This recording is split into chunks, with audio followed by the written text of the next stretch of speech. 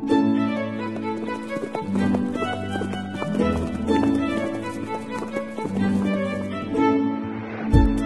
listening to Nick Luck Daily. This edition is brought to you by FitzDares, by the Racehorse Owners Association, and by the Breeders' Cup.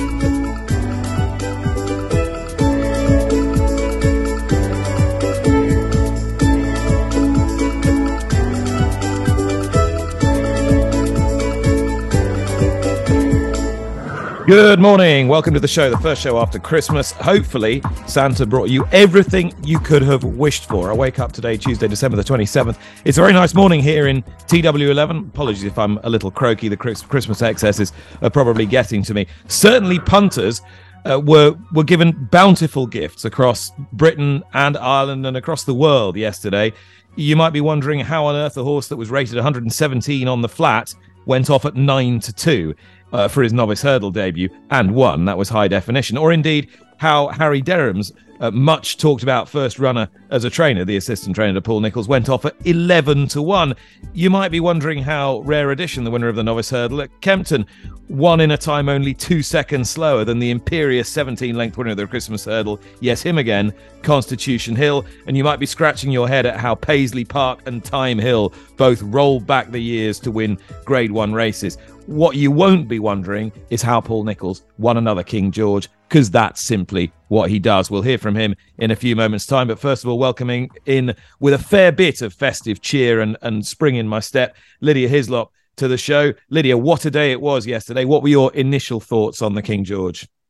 I thought it was a real feel-good day all round, really, and I really enjoyed the King George. I thought it was an excellent addition to watch. I haven't crunched the numbers yet. That's something I'm going to be doing today and looking back in great detail. But I thought that Brave Man's Game, as we expected he would be from the Cortes Star victory 12 months earlier, very much suited by a King George. The pace of it, the test of it, the jumping, it was all there. He was being slightly inconvenienced by L'Empresse, who was going out to his left at his fences and unfortunately did that and seated Charlie Deutsch with a stumble at the last when he was booked for second. But Brave Man's Game was going to be an imperious winner. I thought Royale Pagaille ran really well. Eventually he inherited second. I thought that was an excellent run on his belated seasonal debut. I thought Frodon went out on his sword. It was a shame that Ahoy Senor didn't perform better and wasn't sort of allowed to go off unfetteredly.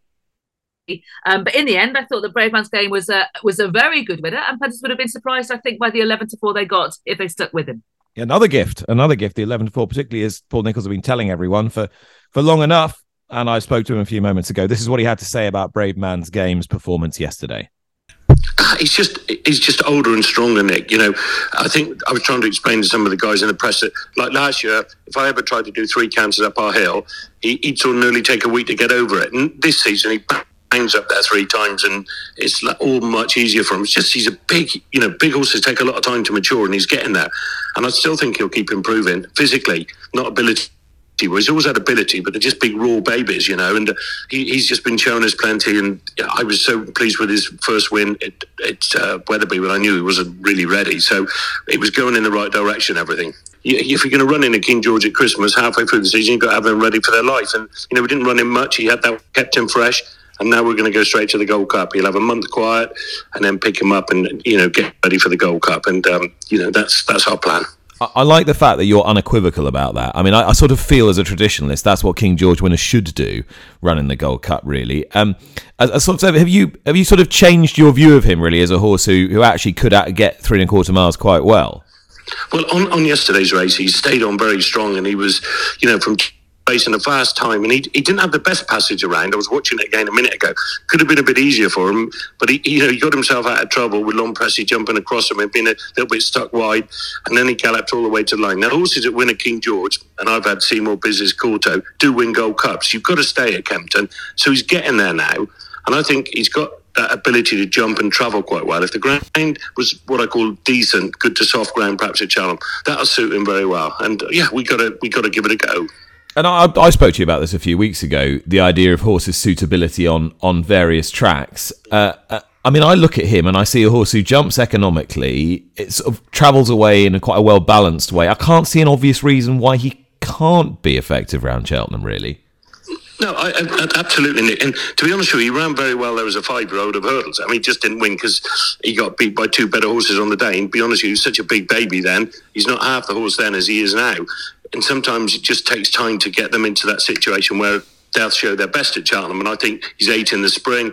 He's obviously getting where we want to, and I don't see any reason why not either. He's uncomplicated, and I think the important thing is now he showed us he stays. You ran 3 in the race. Frodon took him along at a what appeared to be a right lick for much of the way. Were you quite proud of him? Well, he loved being bowling along in front. It shows all his enthusiasm, and we'll either run him at Taunton in that Portman Cup on the 21st of January or go back to the Cotswold Chase if it wasn't too soft, and then pick our races in the spring. But yeah, mighty proud of him. And the Hitman project that I'd been banging on about for ages, it didn't quite come off. And I read he bled. Was it a bad bleed? No, well, 3 out of 5, so it was enough to stop him. But I suspect what he did when he made that very bad mistake, he landed in on the fence. That often causes him to, take a big gulp or sort of wind himself and then bleed. And he's not a bleeder. It won't probably happen again. And I'd say we'll get him right for the spring. Perhaps go somewhere, like the Ascot Chase or 2 Mile 5 or something like that. Those sort of trips and ride him a bit more positively. I think it suits him to be ridden, use his jump in, rather than be dropped in like we did yesterday. So I think we learned something about him yesterday. What did you make him look fabulous yesterday? Yeah, he underperformed yesterday on that ground. I don't think any of those novices at the time, there was a bit of an issue with the sun down the back straight, jumped particularly well, and none of them were comfortable really. He certainly didn't jump as well as he can, and he travelled okay, but I didn't find a whole heap up the straight.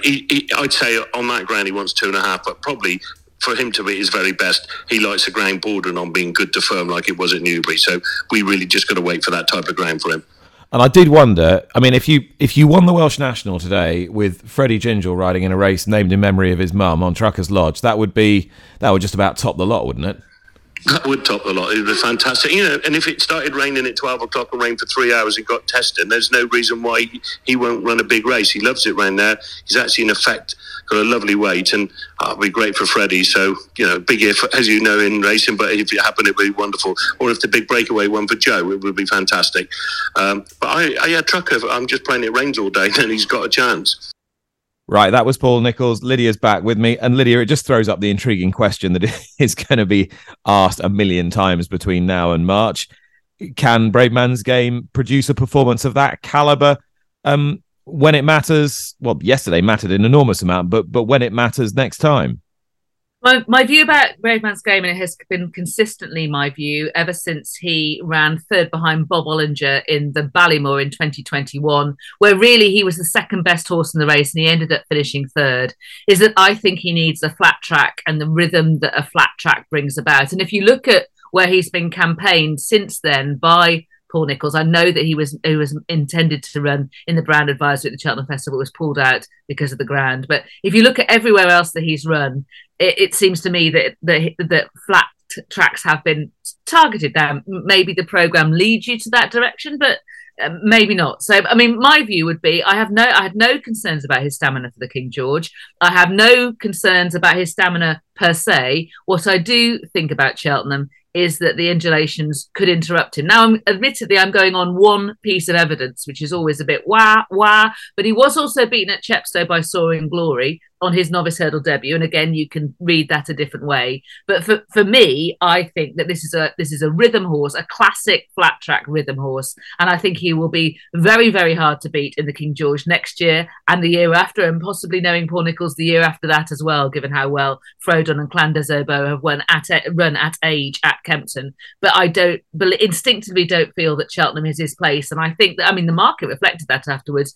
Long Presse proved that he was very well suited at the Brand Advisory last year, albeit Ahoy-Seigneur was eating into his lead in the closing stages, I would point out, over a shorter trip than the Gold Cup. And I would imagine that Long Presse will be better suited by the test of the Gold Cup than Bravemansgame. But I'm not saying anything that the market doesn't already think. I'd take an opposing view. I know I was leading the witness slightly there with Paul Nicholls, but to me, I think the horse is quite economical, and I like the way he snapped back on the bridle yesterday when he was pushed along, turning for home. When he was pushed along, I thought, well, he's not going to get home as well as Long Presse, even though Long Presse had been jumping out to the left. But he came roaring back on the bridle, and he just finished out his race much stronger than ever before. And I've got to say, having not had a wildly outrageously positive view of him going into it. I came out with a pretty outrageously positive view of him. I have to confess. There is a different interpretation, which is that he was just immature previously, and only now is he actually growing into his abilities. The asset that he has always had is that thing that you first mentioned, the efficiency of his jumping. It is superb. It is cat-like. It's a bit best mate-like in many ways, in that, it's just so accurate and efficient and ready. He doesn't waste any energy being flamboyant, and that was going to be a classic setup between him and Galopin Des Champs. But judging by Galopin Des Champs' John Durkan return, he too has learned not to be so unfettered at his fences. So it's sizing up to be a very competitive next generation Gold Cup, and hopefully on Wednesday, Plutar, the title holder, can bounce back from his Betfair Chase defeat and the travel sickness that Henry de Bromhead thinks was responsible for that. Hopefully he can bounce back and represent the old guard. It seems ridiculous to think of a horse of his age being the old guard, but you see what I mean. The next generation of second season, just out of novice company chases are all coming through. Nichols made an interesting point in that interview, Lydia, about the sun getting in the way of his novice chases. Gelino Bello fell, and he said McFabulous didn't run his race. Good to see Time Hill winning a Grade 1 over fences. Nonetheless, what did you make of those comments? That kind of insight, I think it seems to me to add some validity to what you were looking at from the outside. It just looked like a weird race. I mean, in terms of Grade 1 form, I'm not really going to trust it, literally. I think it was great that Time Hill has shown that he can handle fences, because that was definitely in doubt after Exeter and after Newbury. It was great to see him bouncing back, and we have a dual franking of the long walk form from 2020. I'm sure we'll get on to Paisley Park in a moment, but I was glad to see it for Time Hill. Do I think the race is worth much? No. Oh, Paisley Park was great. I mean, the idea that he couldn't win round Kempton was firmly kicked into touch, and he was a big price as well off the back of what he'd done at Newbury. It was super to watch. Yes, it was absolutely brilliant. Had me on my feet, had me shouting when they turned for home. And he'd hit his flat spot, and Champ was in front and Goshen just behind, and you could see that Paisley Park was close enough. He was close enough. Again, watching in my living room, you sort of yell at the television, Paisley Park is close enough here. He's close enough here, and he actually did it very easily. I'm really struck by what Barry Fenton was saying afterwards, that spark is back again. That the horse at the age he is, it's actually as good as ever, and they can see it in their homework, and you can see it on the racecourse. It was there in the long distance hurdle when he was beaten by an absolute perfect ride from John Joe O'Neill Jr. on Champ. We would all, the market assumed, I think we'd all thought, okay, well, Champ's just going to be much better suited by Kempton than Paisley Park, and there was kind of an overreaction to that, I think. So, I mean, that was partly the feel-good moment, wasn't it? When Paisley Park went in so early in the day, you just thought, this is going to be a good day, isn't it? It was a stronger return all round than in many previous years yesterday. Constitution Hill did what we expected him to do, but it was 17 lengths at the line, Lydia. Yeah. At a track like that. That was the thing that startled me. I think Epatante ran better than at Newcastle as well. I know she was beaten further, but I think she was beaten further because she tried to get competitive, whereas that just wasn't happening. There was a mistake, wasn't it, that exaggerated the distance between her and Constitution Hill in the fighting fifth. Here, she looked good. I concur with Aidan Coleman's view. Immediately after getting off, when he said, 1, Constitution Hill's a freak, yes, and 2, he thought Epatante was running as well as she did 12 months earlier. I suspect she was. I thought she was going well throughout. Turning for home, I thought, actually, Constitution Hill might not be as impressive as usual here. Boom.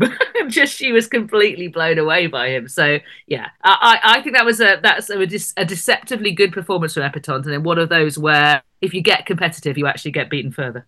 Well, there was so much good stuff at Kempton yesterday that you'd have been forgiven for just glossing over the opening hurdle race, particularly as it wasn't on network television.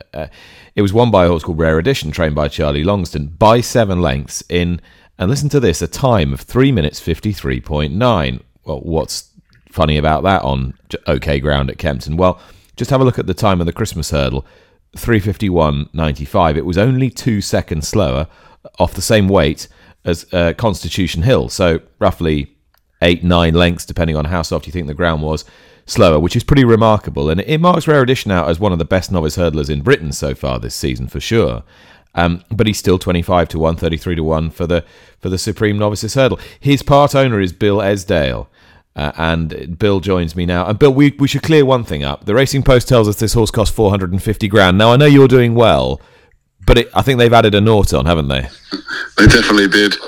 But it depends on who's asking, as they say. But no, he definitely didn't cost 450 grand. He was 45 grand. And he looks 45,000 extremely well spent at the moment. He probably is worth 450 grand at least now.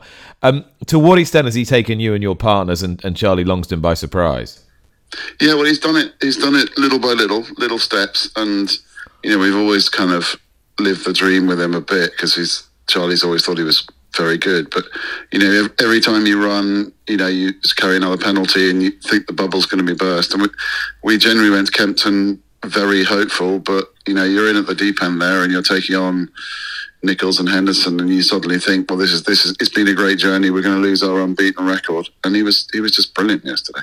He was superb. He was right there in it from the outset, going a right good gallop, and then drew right away and stayed on incredibly powerfully under Sam Twiston-Davies. I thought to myself, have they left the Grade 1 Tolworth hurdle behind by doing that? Yeah, well, we were looking at the Tolworth, but we just didn't want to give him that terrible ground because he was bought to be a chaser anyway. And then you worry in the back of your mind about what the ground would be at Sandown on the hurdles track. And we spoke to a lot of people and consulted lots of people, and lots of people said, look, just take it easy, go to Kempton. You're going to learn more by going to Kempton. And, when they turned into the straight, I thought, well, everyone's going to close on us. And they didn't. They were strung out like the washing. It was just weird to watch. It was an excellent performance. You've got to think about this horse as a Supreme Novices Hurdle horse now, haven't you? Yeah, I mean, Charlie said to everyone yesterday, look, we'll just enter him in everything. And, we want semi-decent ground. We don't want to run him on that really bad stuff, heavy ground. But look, you can only live and dream, and we haven't seen Facile Vega run, and that's going to make everyone run for the hills. But Cheltenham is on the radar now. It never was before. We always thought we might go to Aintree potentially, but Cheltenham is definitely there now. It's in the back of our minds. And tell me a bit about the Pay the Bill Syndicate. Yeah, the Pay the Bill Syndicate is great. There's around 14 in the syndicate. We pieced. I mean, the strange thing about it was something I came up with Charlie at the Cheltenham Sales a few years ago now, when we picked Rare Edition and a horse called No Word, who hasn't yet reached her full potential, let's put it that way. And we pieced around 14 people together. Ben Clemenson, who works with me, as you know, is in. Nathan Savage, who works for me, Mike. There's millions of men. I won't list them all, but it's a good bunch of people. A lot of people associated with City M, the paper that I write for. They're all in, so it's a great gang. All right, that was Bill Esdale, part owner of Rare Edition, and as he said, depending on who you're talking to, the Racing Post can either be right with their £450,000 purchase price, or in fact wrong, as they actually are. It's £45,000 he cost. But as I said to Bill, Lydia, he's probably worth £500,000 now after yesterday. Oh, he's superb. I really like this horse. I know he's unbeaten, and you know what I think about unbeaten tags. Generally it means that you haven't been that competitive. This horse has been competitive. He's gone to Worcester, Doncaster, and now Kempton. He's put up a really good time. I like the performance overall, and he's just an exciting young horse. I like him a lot. Yeah, I like him a lot too. Last thing I watched last night, actually about 2:00 in the morning, was Lossiemouth winning the juvenile at Leopardstown. And there's I think it's one of the best camera angles in televised jump racing, the sort of swing for home at Leopardstown. They get right up close to them, and you can really see them side on, trapping down to the last hurdle. God, I thought she was good for one with so little experience. Yeah, that's the key thing, I think. I mean, that was only her third start. She had a win in her toy when trained by Yannick Fouin. I don't know, I probably haven't pronounced that right. How would you pronounce the surname? You have. I'm sure you have, because I don't know anything about Yannick Fouin, but I do remember doing lots of French racing with Claude Charlet and Yannick Fouin. So yeah, I think you're about right. Oh, good. Thank you very much. Okay, I'm chuffed. Right, and then she won a really glacially run Grade 3 at Fairyhouse at the start of December. It was really good just to see her swing winging through this race.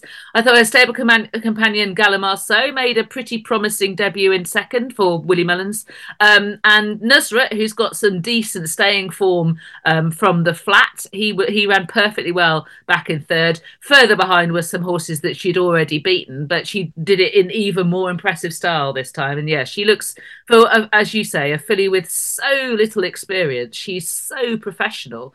And she really gives it some as well. So she's exciting. I mean, she's a short price now for the JCB Triumph Hurdle. And the only thing I would say, and this is obvious really about juveniles, isn't it, is we probably haven't seen her main rival yet, given the hold-ups that we've had in terms of, first of all, 2 quick round and then that hard frost during the pre-Christmas period. There'll be some horses that have been held up whose debuts might have happened anyway. And even within the juvenile division, you quite often don't get horses that won't make their debut over hurdles until February and then are a force in the Key Spring Festival. So in terms of that sort of 6 to 4 that's everywhere, I'm just a little bit nervous about it because I would imagine her main rivals we haven't yet seen. Well, she's not going to be any shorter on the day. You wouldn't have thought, would you? How I asked at the beginning of the programme, did a horse that was rated 117 on the flat with Group 1 form start at 9 to 2 for a maiden hurdle? It probably tells you something about how much better jumps horses are now to what they were 10, 15, 20 years ago, I guess. But High Definition did indeed start at 9 to 2, and he duly won by 4 1/4 lengths with a pretty positive ride from JJ Slevin. What an intriguing horse he is, Lydia. Will he cut it at a high level, do you think? Well, I mean, I think one of the other reason I think that maybe he went off at the price he is because he slightly unfairly got a sort of tarnished reputation, didn't he, in terms of he was all the talk after he won a Beresford as a 2-year-old. He then went to the Dante. He was expected to win and he looked slow. And then after that, he proved to be pretty slow, relative to his breeding and relative to the expectations that were being put forward to him. But he did run 2 of his best ever races only this year, the second to Alan Kerr in the Tattersall's Gold Cup, the third to Hookham in the Coronation Cup. They were decent performances at Group 1 level, but he's got this reputation of having a touch of the slows, and so I think that sort of preceded him going into hurdling. And how did he go? I mean, he went like a horse with a high class engine that found hurdles slightly bamboozling, as you know. I think you probably understand High Definition's point of view from that, wouldn't you, given his pedigree? I don't think he ever really expected to be encountering these obstacle things, but encounter them he must. And he kind of jumped right and he was a bit scrappy, and in the end his engine kicked in. It'll be interesting to see what happens when he's up against horses that handle hurdling more slickly, but I'm sure he'll do plenty of schooling in the meantime and maybe he'll get better. And talking of a horse who'd been consistently underachieving relative to expectations for an awful long time, step forward Saint Roi, who suddenly faced with chase fences looked a slightly different proposition, I thought. And ridden slightly differently as well, up against Phil Daw, because previously when he was beaten by him at Navan towards the end of November, he made the running. This time around, Mark Walsh decided to stalk the field.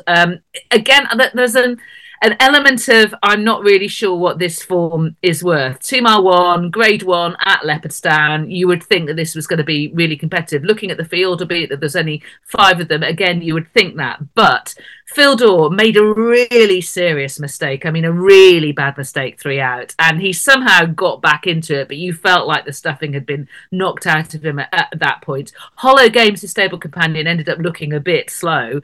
Midnight Run, who's a second season novice chaser, he looked out of his depth at this kind of level, and it looks like he'll be heading towards handicaps towards the end of the season. And the other Grade 1 in Ireland was the Faheen Novice Chase, which was not won by Faheen's trainer Willie Mullins, even though he had 3 runners in it, but was won by his great rival Gordon Elliott, whose Jerry Colombe further strengthened what looks to be a very, very good hand in the Novice Chase division this year. Absolutely. After the overturning of Phil Daw and Hollow Games, this was a positive for Gordon Elliott. Jordan Gainford was on board, which is something I think we're going to be increasingly seeing, aren't we? Now that Davy Russell has retired, Jordan Gainford taking on these significant rides. Jerry Colombe likes deep ground, looks like a thorough stayer. This trip looks probably his minimum. but he was able to control it pretty nicely, jumped well. The notable underperformer was Kilcrut. Again, he just doesn't seem to, I mean, it looked like from his debut over fences that he was going to find this discipline really playing to his strengths, but he wasn't going well from a long way out. It wasn't really jumping that well, and in the end it was adamantly chosen his stable companion who chased Jerry Colombe home. Well, you'll remember last week we spoke to rookie trainer Harry Derham, who was about to have his first runner. That first runner was a winner. And if you took SP, you'll have been very well rewarded. See a Lot More Business went off at 11-1, having been 7-2 in the morning at Huntingdon yesterday. Never saw another rival under Paul O'Brien. Winning trainer joins me now. Well, you love it when a plan comes together, Harry. I don't suppose you had too many moments worried, did you? No, I didn't, to be honest. I was obviously incredibly nervous beforehand, but Paul just came out and said everybody wants to be handy and there's not a lot of pace, and I said, well, I'd be very happy for you to do it yourself, because learning from Paul, we always just sort of with the school of thought to try and keep things simple, really. And I thought Paul gave him a perfect ride. He got him in a lovely rhythm and jumped very well, and it was a really, really amazing result. Yeah, it was a day that I'll just never forget that. Mum and Dad have been obviously absolutely amazing to me, and my biggest supporters always, and they have put a lot into helping me get this up and running, and having a horse and training costs a lot of money, and to win like that for them was just absolutely magic. So there's change in the air, new trainer on the block, going to train plenty of winners, but some things never change, Harry, and a 13th King George for your old boss, Paul Nicholls. What were you thinking when you were watching Braveman's Game win the King George? I was given the right old chair, I must say. Braveman's Game won an Exeter Novice Hurdle, must have been 2 years ago now, or 3 years ago. And I promise you, I was stood next to him and he crossed the line. He said, I'm going to win a King George with that horse one day. So that'll tell you how long he's been planning it. And, he just produces them to the absolute minute. And what I think is amazing about Paul is that he's had that horse sort of 3 years now. And I would suggest that was probably his best performance. He just looks to be getting better, and that's what I think is so good with him. He just keeps improving these horses. The last couple of times we've spoken, you've given a strong mention to a mare in your yard called Helen Claremont, who came from the Irish Point field. I see she's entered this week. Is she likely to run? She is entered. She's ready to go. She did a nice half speed this morning. Ryan's really happy with her. Whether I go this weekend or next week at Fosslas, there's a Mares Novice Hurdle there. I'm just trying to work out whether I want to go 2 miles or 2.5. But we're ready to go. They're really happy with her and really looking forward to running her. Harry, best of luck with the next few runners. Thanks so much. Well done. Thanks, Nick. Well, wherever racing was taking place yesterday, there was one story that stood out above all others as a triumph, really, for real passion and involvement in the sport, and that was the victory in the Roland Merrick Chase, one of Weatherby's feature races of the year, for Into Overdrive, who's bred by the Hamiltons, Clerk of the Scales Michael and his wife Wendy, who initially trained the horse, and was ridden to boot by their son Jamie, and is now a realistic Grand National contender, certainly according to his trainer Mark Walford. Wendy Hamilton's with me now. Wendy, it's probably just worth explaining what you're doing at this precise moment while I'm talking to you. I am literally in the stable with Into Overdrive's little brother. Just about to turn him out in a snowy field. So tell me a little bit about where you're based and how long you and Michael have been involved in breeding and owning racehorses. Oh gosh, well, we live in the Scottish borders, just outside of Hawick, which you probably have heard of because there's lots of very successful jockeys, trainers in this area. We're initially farmers. We live on a hill farm, and as I just keep telling to everybody, Into Overdrive was literally born in a boggy field. And the family goes back years. I don't know if you remember Earlsbrig. That was my father-in-law's horse, so they're all related. I do remember Earlsbrig. In fact, I'm pretty sure I remember Earlsbrig running in one of the first King Georges I ever went to as a young boy, maybe in the early 80s. Would that be right? Absolutely, yeah. So my father-in-law bred Earlsbrig, he was third in the Gold Cup. Yeah, so it all goes back a long way. So it is particularly very, very special. And yesterday's win, here's a horse that you began training yourself for point to points. Was it always the intention? Did you always think he was good enough to go in training under rules and work his way through the ranks that way? Not at all, really, to be perfectly honest. So his other two brothers, Diamond Brig and Over to Sam, I bred them. They were lucky enough, they won their point to points first time. We sold them. And then this lad into Overdrive, I didn't win a point to point with him, so everybody's questioning my training skills now. COVID struck and point to points came to a halt, so we put him into training with Mark. Jamie works for Mark, and Mark's great to Jamie, and they're just a great team, so we thought, right, we'll send him down there. And this time last year, if you told me we were going to win a race like the Rolling Merrick, I would have, I would have taken it, but wouldn't believe it. And yeah, it's just a fantastic story. It's so nice for Jamie to have a nice horse to ride, and so nice for Mark and the team. They really are a team in there. And it's just fantastic. I can't quite believe it, really. I mean, to breed the winning horse and the winning jockey of a prestigious race like that, it could only be bettered by one thing, perhaps, and that is winning a race like the Grand National. Your trainer, who's not renowned for saying outlandish things, seems quite keen on the project. Would you and your whole family like to see that? Would you like to see him in the race? Yes, I guess. I mean, yeah, of course, definitely. I think Mark maybe did just vaguely mention it yesterday, and then we were reflecting last night over a glass, and we said, I think Mark mentioned the Grand National, but Mike was like, yeah, but in 2024. But I think he actually means the one coming up. And absolutely, it's a dream, isn't it, for owners, breeders of jockeys and horses and everything else. Yeah, we wouldn't say no at this time anyway. Mark has just phoned me, said the horse is well, so we'll go on from there.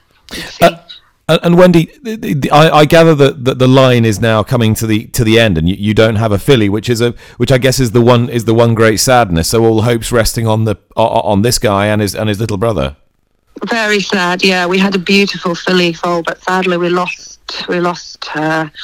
So it is. Yeah, it is. It has got a little bit of a sad tinge to it. But yeah, we've got him still to enjoy, and this 2-year-old by Joyanne to enjoy as well. So the dream is still alive, shall we say? Yeah. Wendy Hamilton there, and before that, Harry Derham. Two of the great feel-good stories of what's been an excellent 24 hours in the sport in Britain and Ireland. That's lovely, the Hamilton story, Lydia. I'm just sorry they haven't got a filly to continue the line, but it's years and years of hard work and sheer passion and enthusiasm, and I'd love it if he did line up in the Grand National, as trainer Mark Wolford clearly fancies this year. 8-year-old Mark in the high 140s. He's going to be bang on, isn't he? Yeah, I think so. And he's very, very progressive. He stays very well, but he holds his position nicely as well. I know Noble Yates rather overturned that way of winning the National, the archetypal way of winning the National in April, but I think he's probably an exceptional horse. Into Overdrive looks ideal to me. I thought it was really deep edition of the Roland Merrick, as deep an edition as I can remember for some time. Now, a few horses disappointed. Chambly, for whatever reason, was never going. Sporting John had one of his down days. Chantry House was running quite well when, unfortunately, he fell 3 out. But I thought Into Overdrive, and obviously he's Frank Lompresse's form as well from the rehearsal chase.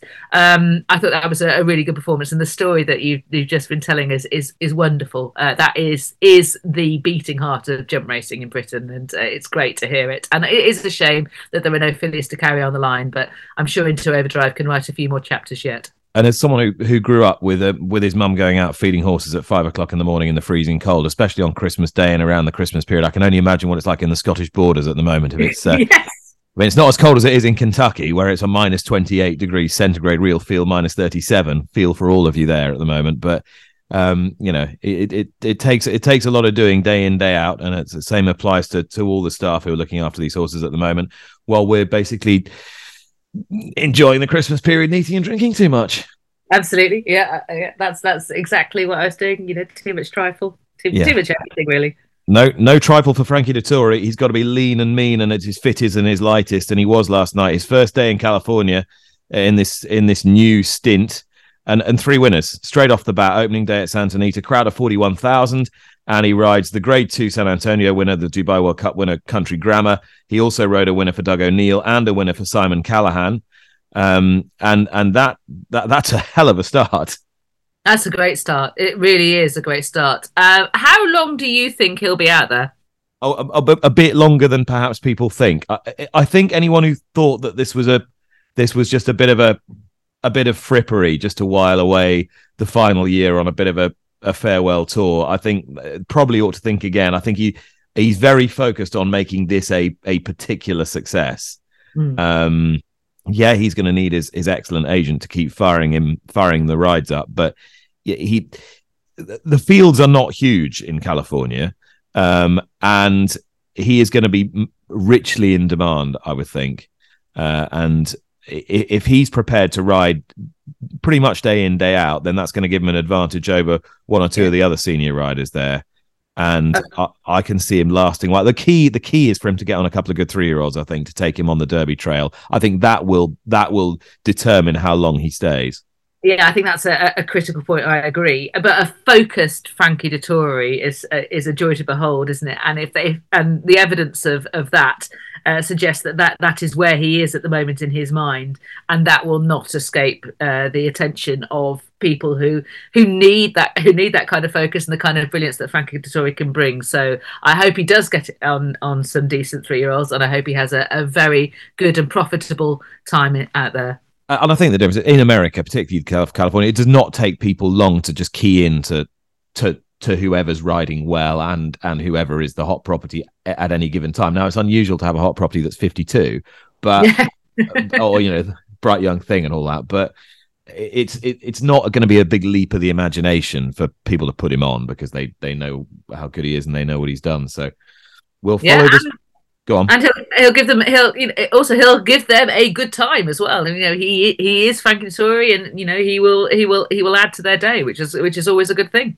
Well, I do realise that at this time of the year, it's almost impossible to know what day of the week it actually is. But I can assure you it is Tuesday, which means it's the day where we go around the bloodstock world with our friends at Weatherby's. Many of the stallions based in South Africa are based in the Weatherby Stallion book and the Global Stallion app. And an awful lot of those will have progeny selling at the upcoming featured Cape Thoroughbred sale on the 12th of January, where there'll be a number of bloodstock agents represented from Europe. Those will be some names that you'll be quite familiar of. Chief amongst them, perhaps Canford Cliffs, but also Give Me the Green Light, Master of My Fate, Rafif, and many others. You might also remember that on the 1st of December, I spoke to Justin Fermack about the many changes that had taken place to the whole running of South African racing and Cape racing and sales and the way they've been integrated. I'm very pleased in that respect to welcome to the show today Grant Knowles, who is now running Cape Racing Sales. So, Grant, perhaps just a recap of how that has changed and how that's become a slightly different part of the way that the whole scene is run. Yeah, thanks, Nick. Interesting times. It's been quite a manic 3-4 months. But obviously Cape Thoroughbred Sales was the leading sales company in the Western Cape.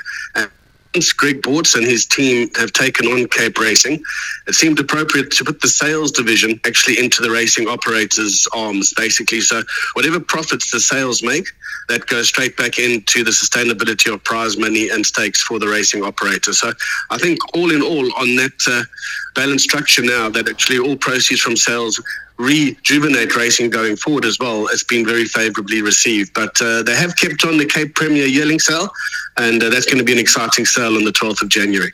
So it's not a completely dissimilar setup, say, to something like Keeneland, I guess. In fact, that is the model that has probably been based on. So it's very similar to that. They've got the race course as Kenilworth and Durbanville. They've got the sales company as Cape Racing Sales. And obviously they're going to be looking at enhancing other revenue streams to be able to make racing more sustainable going forward. So not just purely dependent on tote turnover, but other income such as your profits from sales of thoroughbreds and putting on sales races and making sure that your horse population grows is all key to the sustainability of the sport in the Western Cape. So how key is this particular sale, the sale that's taking place in a couple of weeks' time, to South African racing full stop? But historically, how significant has it been? Well, it's relatively a young sale. So the sale, as in the Cape Premier Yearling sale, is only 11 years old. This will be the 12th running coming up now. And in saying that, it's produced some of the best horses that South Africa has seen, including a couple of stallions, multiple of Group 1 horses. I think from those 11 years, there's been 48 individual Group 1 winners coming from that sale. And a lot of them have been owned by international clients. So that's also been the most encouraging thing. So I think when you think of South Africa, a lot of the guys, especially internationally, think of Cape Town. They love to use Cape Town as a destination to come and enjoy some of the winter months of the Northern Hemisphere. So they come enjoy our summer. And while they're here, they participate in owning racehorses and enjoying the races such as the Lomrance King's Plate and obviously the Met as well. So they highlight their whole encounter here in South Africa with maybe buying a horse, watching their previous horses run and enjoying the atmosphere of South Africa and the Western Cape over the summer months. So in a sense, this from a racing and sales point of view is the shop window for South African racing. It is indeed. And the most important part of that is obviously we've always had a bit of a problem being able to export horses, but there's been a lot of ground made there in terms of the EU having been here. They've completed their audit. We're just waiting on that result.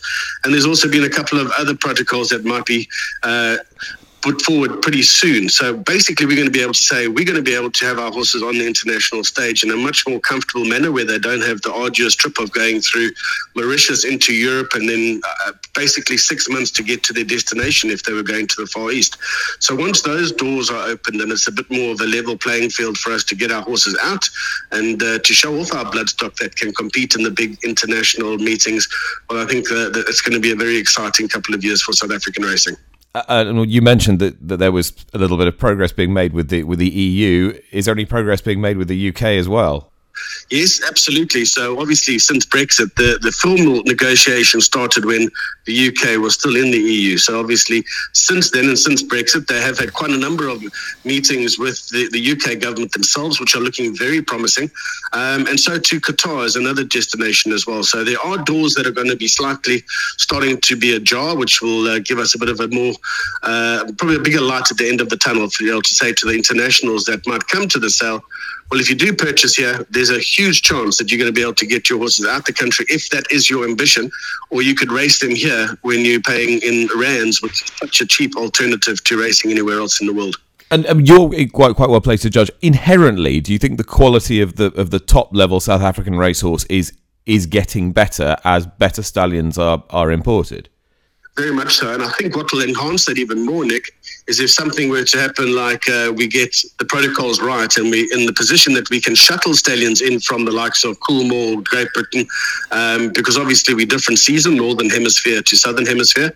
If that opens the door and we get some really top-notch international stallion power here just to raise that gene pool even further, I think the sky's the limit in terms of what our thoroughbreds can do. We've produced some great horses. We've won on the international stage in Australia, Group 1 level. Obviously in Hong Kong, we've done really well with Variety Club winning the Hong Kong Mile, which was the first international horse ever to be able to do that.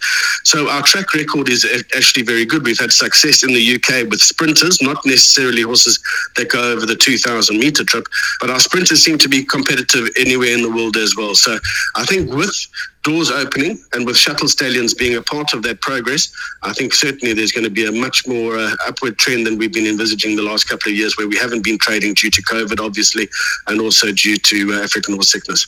And this Cape Premier Yearling sale that we were speaking about, powered by Tattersalls, tell me about your relationship with them. Yeah, that's a fantastic initiative for South Africa.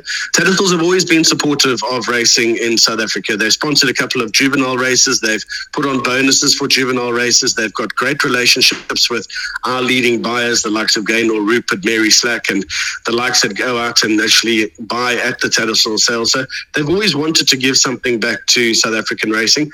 And when we decided to go back to the Cape Town Convention Centre, which is a world first in its own right to have a horse sale in the middle of the city centre, in your convention centre, where we build the temporary stables. We knocked on the doors of Tattersalls and said, guys, we need to elevate this. We've got the EU protocols being looked at. There may well be an opportunity to launch Tattersalls with us as a partner when the doors of our international trade partners might be opening up as well. So everything seemed to make sense. The timing was right. And Jimmy George and his team were very keen to give us that support, and we're very proud to have that name associated to the sale. And in terms of the catalogue that you're looking at this year, who do you think are going to be the major highlights? What will people be looking at most closely? Well, I think there's obviously some really good stallion power in this book. I marked out a couple of lot numbers, but some of the fillies that are on offer as well represent some of the best pedigrees in South Africa. So if there are people wanting to buy a filly that has the pedigree to match anywhere in the world, well, they can have that opportunity as well. I know you mentioned quite a few of the stallions earlier on, and Canford Cliffs is the obvious one that's a relative newcomer here. We've got some really good stock of his on the sale. We've got Gimme the Green Lights, who was champion sire last year. And then we've got Vercingetorix, which he's the leading light. He's the son of Silvano, who's been champion sire here in quite a few times. I think probably 3 or 4 times he emerged as the victorious stallion here. And his son Vercingetorix just narrowly got denied by his dad last year. And I think he might be able to go one bit. We've got a whole array of stallion power that represents Group 1 type class. Thank you to Grant. And it really does sound as though South African racing is transforming itself at the moment, which is good news. And we might be able to see some South African horses in the EU and the UK if what Grant was saying comes to fruition. Lydia is back with me and has a tip for today. I do, and that is in the Coral Welsh Grand National at 2:50 at Chepstow. I really like the Irish Raider, the big dog. I think he's got every attribute that you need in order to win here. He holds a prominent position. He stays really well. Largely, he jumps really well. I know that he ended up pulling up after a bad blunder in this race last year, but that really was an aberration. That's not really him. And I think that he can win. So it is the big dog in the 2:50 at Chepstow. And at the time of speaking, you can get 6-1. Right, Lydia, thank you so much. I'm off to Kempton to go and see Edwardstone and Newbie Negra and a whole load of other good horses. The good stuff just keeps carrying on. Don't forget, Lydia Hislop and Ruby Walsh will be live on Racing TV from Leopardstown Racecourse with a special edition of The Road to Cheltenham. And that will take place on Thursday morning before racing. Don't miss it because racing is starting quite early at the moment. So Road to Cheltenham, Thursday morning, live on Racing TV. Can I add? Lydia and Ruby. Yeah. The Pod's Jane Mangan will be there as well, and Lisa O'Neill will also be there. So if you get along before racing on Thursday, we'll be looking back at all the key action, both in Ireland and in Britain, that has already happened, and we'll be looking ahead to that day's racing as well. Thank you very much for that plug. Jane and Ruby will be signing autographs, mainly Jane. Right, that's it. We will see you tomorrow. That was Tuesday, December the 27th. It was a bumper edition, but it was worth it. Bye-bye.